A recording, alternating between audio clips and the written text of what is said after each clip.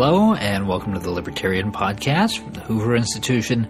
I'm your host, Troy Senek, joined, as always, by the Libertarian himself, Professor Richard Epstein, Senior Fellow at the Hoover Institution, as well as Professor of Law at NYU and Senior Lecturer at the University of Chicago. Today, Airbnb and New York. So, Richard, Airbnb, which is one of the most visible companies in the so-called sharing economy, they allow you to rent out rooms or entire apartments, houses, etc., and people can search for them and use them just like their hotel rooms.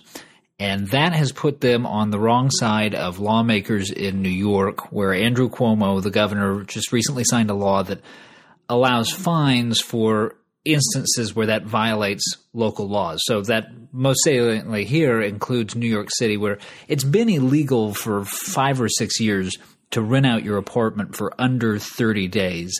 With this law now, that's punishable by a fine of up to $7,500, and that's just for listing the unit illegally. Now, there are a couple different avenues that we can explore here. I want to start with this one. One of the big complaints against Airbnb, especially in a place like New York, is that it exacerbates the problems with affordable housing because you have people using these units to generate revenue from tourists when otherwise they might be on the market and lowering housing prices for the locals. That argument cut any ice with you? Well, they always cut ice to me, but you have to put it in perspective. They are going to be shifted away from those individuals who would like to rent those units to tourists. But the tourists, when they come, just don't sit in those units. What they do is they go out and they get all sorts of other kinds of opportunities. So they will essentially go to various bars, restaurants, games, and so forth, which increases the economy and provides jobs for other individuals. And so in many places, what happens is it's a higher and better use of these properties to have them for tourist trades than you ought to have them in derelict condition for ordinary people. Now, the then question is, where do these people go? And for this, New York City has to blame itself. This is a city in which it is extremely difficult to expand the supply of housing because of the heavy restrictions that are imposed upon the way in which it's created.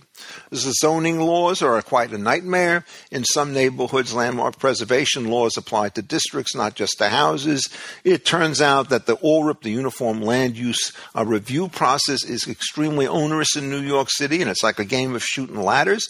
If you get all the way up there to the last stage and then it turns out you mess up, you got to start over again.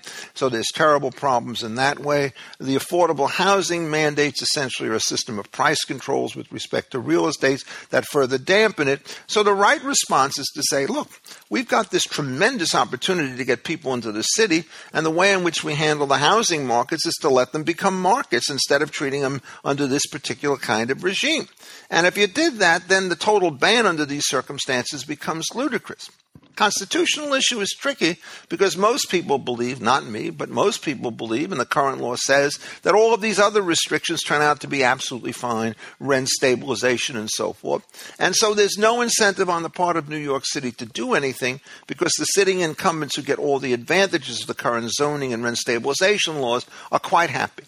So I think, in effect, what the Mayor Cuomo should do, Governor Cuomo should do, is change the basic laws and forget about this thing and then concentrate on much more restricted kinds of limitations that you might, under some circumstances, want to impose on Airbnb and its competitors.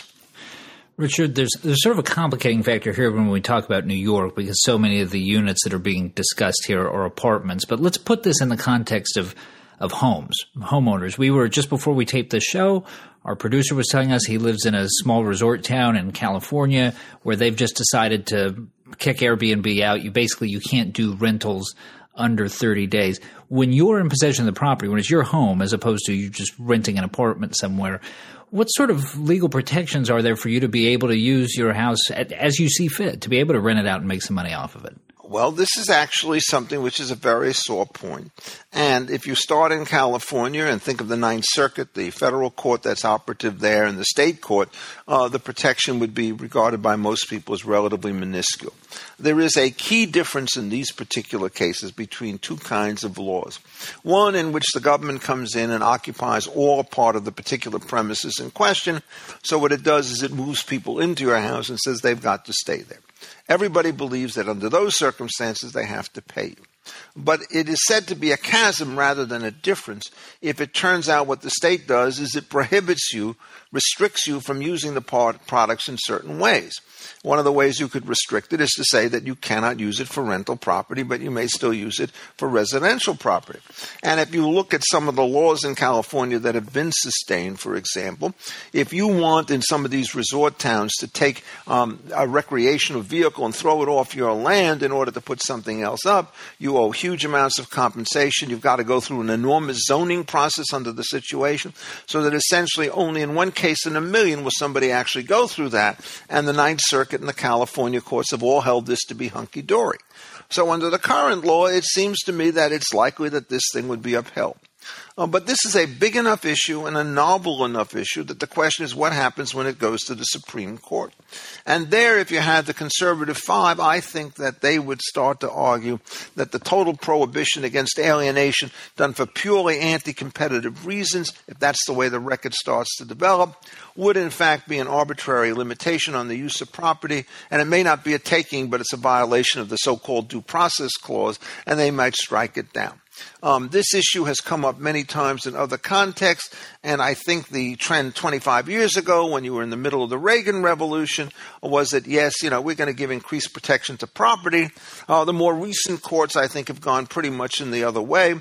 So if I were a betting man, I would assume that the rules that you have in these small towns would probably hold up against constitutional challenges or only would fall from an enormous fight. And so I am relatively pessimistic about this, but I also want to say I think it's completely inexcusable. If you want to do something like this, there are reasons to be uneasy. If it turns out you think you're only going to rent property to felons or to miscreants or to teenagers that make noise, I understand what's going on. I live in a small community in Michigan in the summer, and one of the huge issues there was, can you have rental properties for weekends only when it turns out 7 fraternity guys are going to come in and raise Cain?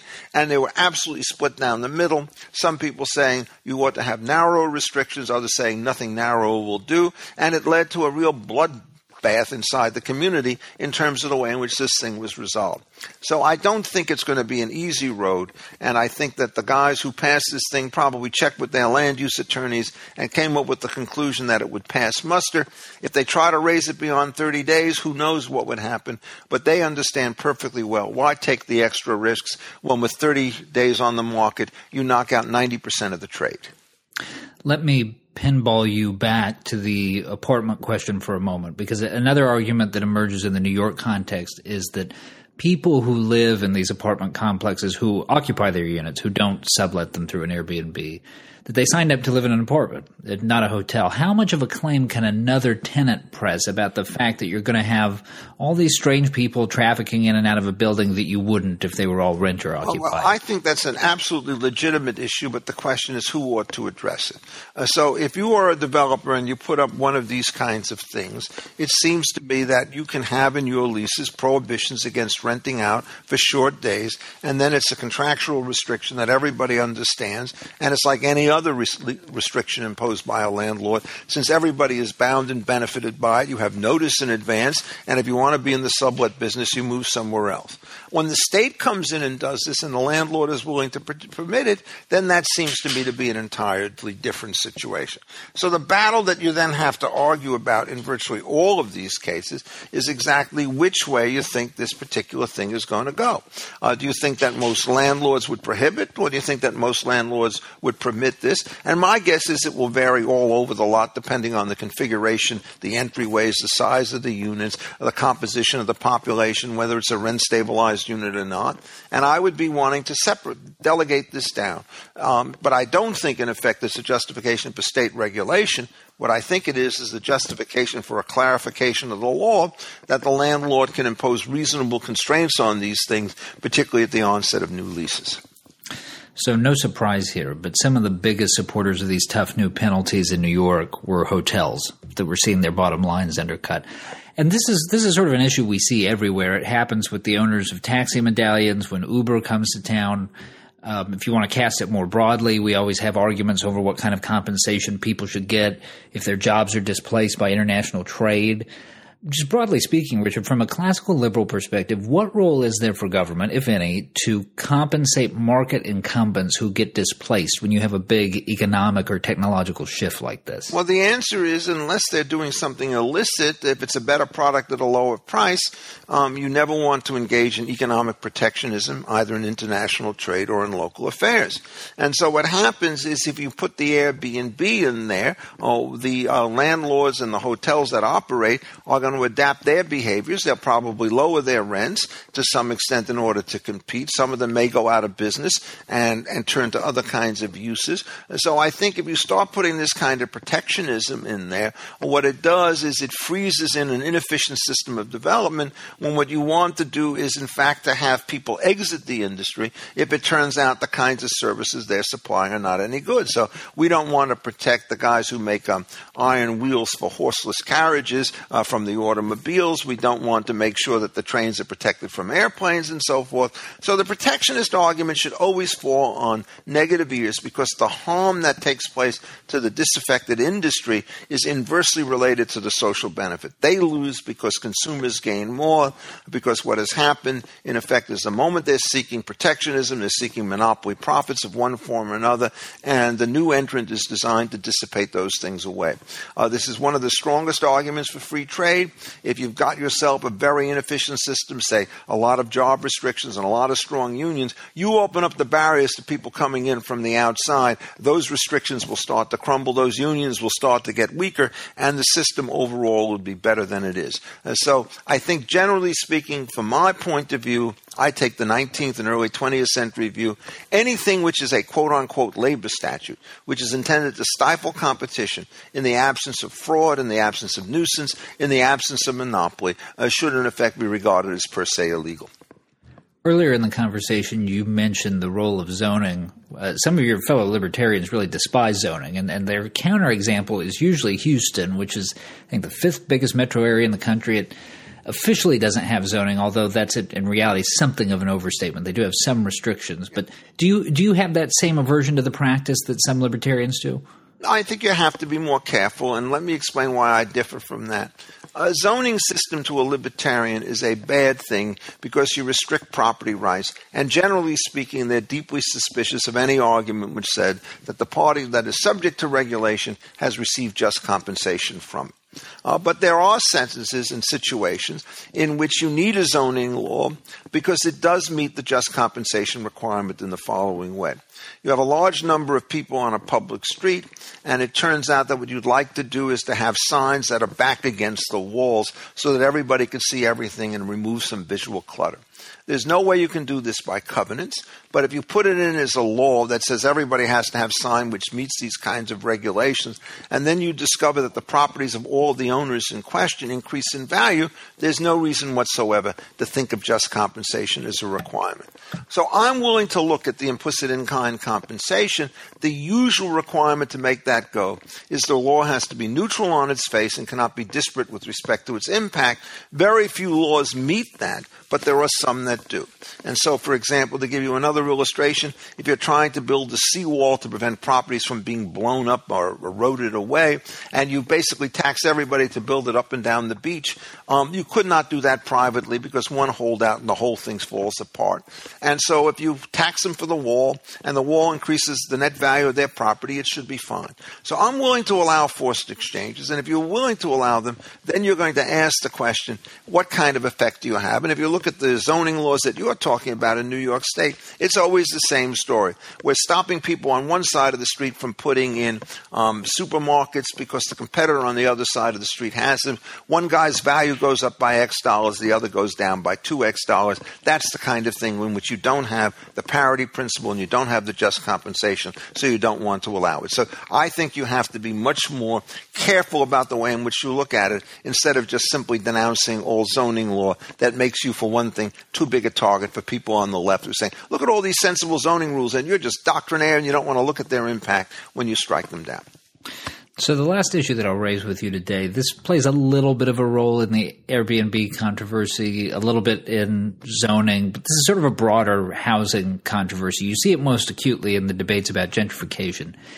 it's people talking about wanting to preserve the character of their neighborhood. That's a slippery concept, to be sure, but how much legal leeway should there be for residents of a community to be able to resist the changes that they don't like? Well, I mean, what they mean by character, for the most part, is that they get to stay there when everybody else turns to get out. So Right. Let me just give you the sort of the New York City kind of version of this.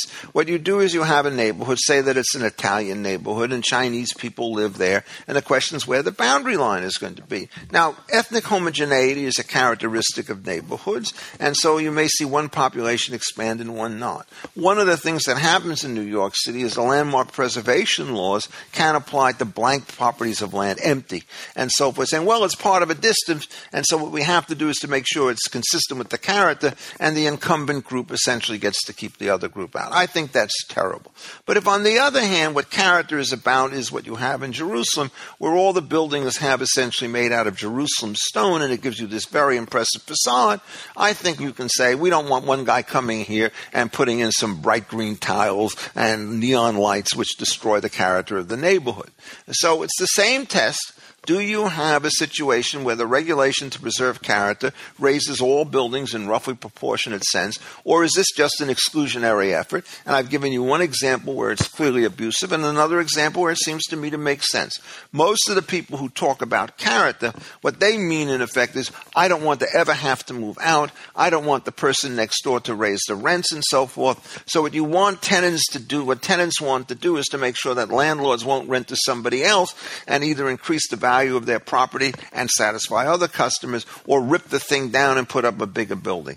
You will get complete stagnation if, in fact, you allow these character arguments of that generality to be a veto on every form of development in a city. New York became great. New York got its landmark buildings precisely because it did not have a landmark preservation law. All right. Thank you, Richard, and thank you to our listeners. And remember, you can find Richard's weekly column, The Libertarian, by visiting Defining Ideas at hoover.org, and you can follow him on Twitter at Richard A. Epstein. For the Hoover Institution, I'm Troy Senek. Thanks for listening. This podcast has been a production of the Hoover Institution. For more information about our work, please visit hoover.org.